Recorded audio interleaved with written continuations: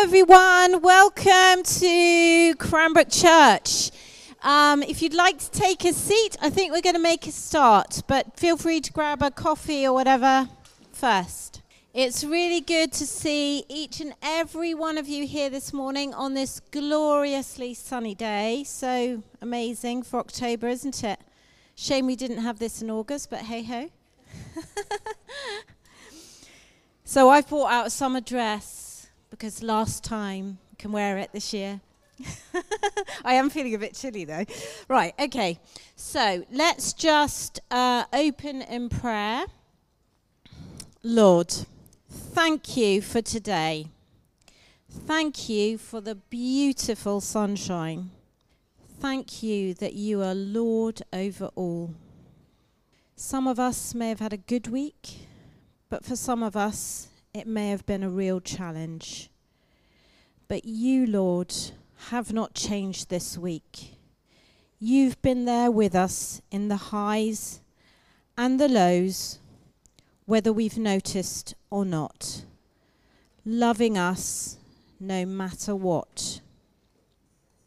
And today, Lord, we want to rejoice in you, whatever our circumstances. For you are our strength, and we come now to worship you. Amen. Okay, so starting off then with a few notices. Yesterday was a very special day because Jude got dressed up. Doesn't she look amazing? So yeah, very special service yesterday in the cathedral for licensing of Jude and a few others, but mainly Jude. So I think we may hear a little bit more about that later, but let's just say a quick prayer for Jude, to thank God for her and for yesterday. So Lord, we thank you for Jude. We thank you for that good service yesterday. We thank you for all Jude's hard work and her training to get to this point. And Lord, we pray for her ministry going forward, that you would bless that ministry and work powerfully through her. Amen. Okay, so next Saturday, I believe, 14th of October, we've got our Harvest Fund Day. So this is our chance to reach out to the community, to welcome them here for some fun. There's going to be bouncy things and sumo things and food. And it's, just a real fun day. And if you're able to help, we have got some volunteers for help, but we would never turn down more help. So if you can help, please do come along. And even if you're not helping, please do come along, enjoy yourself, welcome other people, and tell your friends and neighbours to come along, because I'm sure they would really enjoy it. The children are going to go out now for their groups, so let's just pray for them and their leaders as they go. Lord, thank you so much for the wonderful children we have in our church and the wonderful leaders who do great things in teaching them in your ways. Lord, we pray for them as they go out now. We pray that they'd have fun learning about you and help the leaders in teaching them. Amen. So Jude's going to come and talk to us now. So Jude, just pray for you. Yeah, absolutely. Okay, Lord, we pray for Jude this morning, and we pray that you would speak powerfully through her. In Jesus' name, amen. Thank you. Sorry, I could have cut that reading a bit shorter. Sorry about that. It's all good, though. It's all good. You can just see how, I'll just show you how long it could have been. Look, come on. Oh, no, it's not doing it on there. Broken it already. There we go. So, we are now over halfway through the letter of the Philippians, written by Paul in his prison cell in Rome to the people in the church of Philippi. If you've just joined in today, do find some time, not now, later on to read the first 2 chapters because they're really good and they're really short, although that didn't imply that they were particularly. But I also think that all the talks so far are also on our podcast, so do try and tap into that. So talk to John or Florin and hopefully they can point you, or Matt, and they'll point you towards those. So we've explored already who Paul was, how and why he was able to stay so focused and joyful while in prison. And last week, Roger encouraged us to follow in Paul's commitment to Jesus by working it out, shining it out, holding it out, and pouring it out. Now, when I spoke a few weeks ago, I perhaps unkindly described Paul as annoyingly positive. But in this part of the letter, we have him speaking with transparency, honesty, and acceptance about his past and how he intends to push forward in his goal of being in an intimate relationship with Christ Jesus. He's sharing his own story so that the Philippians can be encouraged to keep going in their story and not stumble when faced with regrets, obstacles, or opposition to their faith. So what is he actually saying here? There were a lot of words, weren't there? He kicks off with a sensitively worded, I've said it all this before, but you guys all need to hear it again. Which, yeah, okay. But then he goes on, watch out for those dogs. Oh, I love these. That's great. I love that. I didn't do that. That's thanks to John. Watch out for these dogs. What he's saying is keep away from those religious busybodies, those people who have their noses pointed to the ground like a dog, relentlessly sniffing and snuffling around. It's a great image. And it's also a great reminder to us that as Christians, we should always be looking up, and always a spin on that accusation that many Jews at the time would call Gentiles dogs. So it's a useful way of Paul just twisting that round. For it is we who are the circumcision, we who serve God, his Spirit. In verse 3, that's what's up on the slide, Paul is explaining that we need to stop worrying about our appearances, about the lists of do's and don'ts, that just following the rules doesn't get us close to Jesus. All of this is garbage, he's saying. His plan is to move on from all his previous behaviors, to give up the way of the life that he knew, that was actually restricting and putting barriers between himself and his relationship with God, and to start afresh with a new relationship that will take him away from the past and an inferior righteousness that he'd been pursuing, and was asked from these dogs, and was pushed forward to experience God's righteousness, an exchange of inferior righteousness for God's righteousness. So, what does he actually mean? He means that these know-it-all religious busybodies, and he includes his past self in this group, think that appearances, impressive credentials, and experiences earn a better place in the queue to enter the kingdom of God. I didn't say that right, did I? Let me just go back and say that again. Hang on. Sorry. Yeah, he's saying that they think that appearances, impressive credentials and experiences earn a better place in the queue to enter the kingdom of God. He then shares his story. He goes on to list all the credentials that he had in his past, which was pretty impressive and literally ticked all the boxes. He was born a Hebrew. He was circumcised. He was born into the line of Benjamin. He faithfully followed the laws of the Torah, including offering sacrifices to appease for his mistakes. And he even went so far as to persecute church. He did it all to look good, to be squeaky clean in terms of the law. But this was to change through his personal relationship and time spent with Jesus. He knows that in terms of spiritual righteousness, his past has gained him absolutely nothing. It was all garbage, as this translation gives us. I think the original Greek actually meant horse dung rather than just garbage, but his experience on the road to Damascus turned his life completely around. It was this defining moment of revelation, not his Jewish upbringing, that was crucial to Paul's faith, which allowed him to look forward and not back.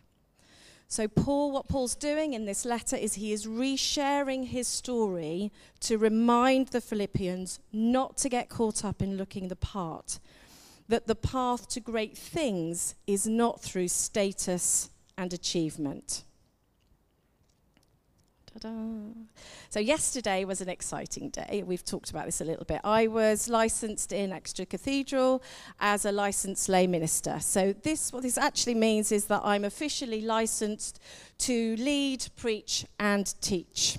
So I don't have the collar, and I don't have the magic hands that John and Lyd have, but I can robe up to lead services if I wanted to, and I get to wear this blue scarf, which I've left at home.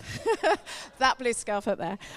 I barely remember to even come here this morning, let alone all my props. So the blue scarf that I'm got draped around my neck is the official garb of a licensed lay minister.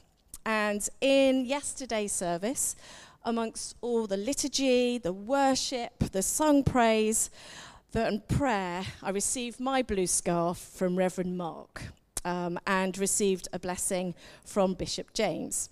And for those who don't know, Mark is our mission community rector. He was actually with us last Sunday. And James, as we've already discussed this morning, he walked along us 2 years ago when we had our interregnum here.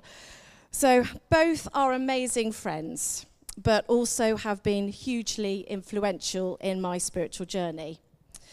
And I wasn't licensed alone yesterday. It wasn't just about me. Besides me, there were 7 other wonderful friends who have trained with me over the last 2 to 3 years. They're amazing friends, and they have been hugely influential in my spiritual journey. And sat in the congregation were many of you, and also other wonderful people who are amazing friends and family and have been hugely influential in my spiritual journey. So the people that we journey with through life are so important and necessary, and I am truly blessed by all who are part of my life. So there were a lot of important-looking robes floating around yesterday. James looked amazing. That green was just gorgeous. Plenty of people with titles attached to their names. And if we listed all the credentials, it would have looked very impressive indeed. But every single person there has a story to tell. They have experiences to share, and has their own personal relationship with Jesus, and that's what was so exciting about being in the room with them. The robes, the hats, the indecipherable yet beautiful liturgy, the elevated space of the cathedral, the wonderful music, and the incredible prayer-filled building that was the service was just the topping. Within were the hearts and the individuals who are all equally striving to connect with God in Christ Jesus. And no one gets to jump the queue, however fancy the robe or impressive the title or beautifully coloured the scarf. But it's a journey that I haven't got there yet. I'm not saying that I have this all together, that I've made it, but I am well on my way reaching out for Christ, who has so wondrously reached out for me. Friends, don't get me wrong. By no means do I count myself an expert in all of this, but I've got my eye on the goal where God is beckoning us onward to Jesus. I'm off and running, and I'm not turning back. Those, of course, aren't my words. They're Paul's words. According to the Message translation. So I've cheated a little bit. But they feel like I could have said them. I really could have done. They are so honest and normal, and they could apply to any one of us if we want them to. Reaching out for Christ who has so wondrously reached out for me. So, this passage has given us a warning from Paul, don't listen to the dogs, and then his testimony to give it a context. So Paul finishes, and you'll have to read the rest of it. I didn't let Paul Mary read all of it. It's verses 12 to 21. Have a look at that later. He finishes by talking about reaching the goal of a place next to Jesus and how we need to press ahead with this, even if he didn't consider that he was there yet.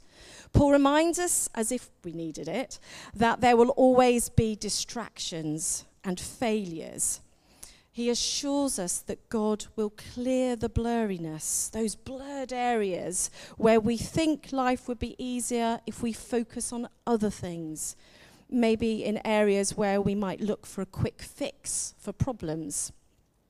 Maybe an example could be this. How often do we all say how much time we waste on screens or our phones? Phil talked to us at the space service in Wimpole a few weeks ago about this very issue. We give this tiny object so much of our time, but also our emotional energy. We read or receive so much information, and much can have a negative effect, as well as the positive. I wonder how Jesus would have managed his use of an iPhone. More effectively than me, I guarantee it. But whatever the distractions in our lives, what Paul is urging us to do is to stop craving the easy life or the quick fixes, but to be driven to know and have that intimate relationship with Jesus. Paul wants us to walk this walk together. But how will we do this when we're all so very, very different? I did spend some time on Friday preparing for Saturday yesterday and praying for each of my LLM friends, and that's my group up there. They're all great. I love them all so much, and they've all worked extremely hard to get through the course, and I could have prayed over them as a group. But praying individually for them allowed me time to really celebrate them as individuals and really notice what made them them. And it also highlighted how very different we all are. One of them is highly organized, a quick thinker, a great speaker, and able to ask really probing questions. Another of them is kind, generous, and the biggest heart you'll ever come across. Another of them is a deep thinker, prayerful, and so brilliantly witty. Just take a look around this room just for a minute. Look at the different people that are sat here today. Note our individual strengths, because I think we're all pretty awesome, but we're all so different. And that's how God likes us to be. Beautiful individuals, but with a common identity. We all want to walk in Christ Jesus through a personal relationship with God. So let's make that our goal here. Let's press on, look forward, not let the past hold us back, and walk tall into a wonderful relationship in Christ Jesus. Shall we pray together? Loving Jesus, as we journey on, looking forward with trust and faith, may we draw encouragement from knowing that we are chosen by you, that we each bring who we are as individuals and something rather special to the wonderful jigsaw that is your world, that whatever our size, our shape, our color, or our texture, that we all work and we fit beautifully together to make the picture complete. We do it all not in our own strength, but in yours.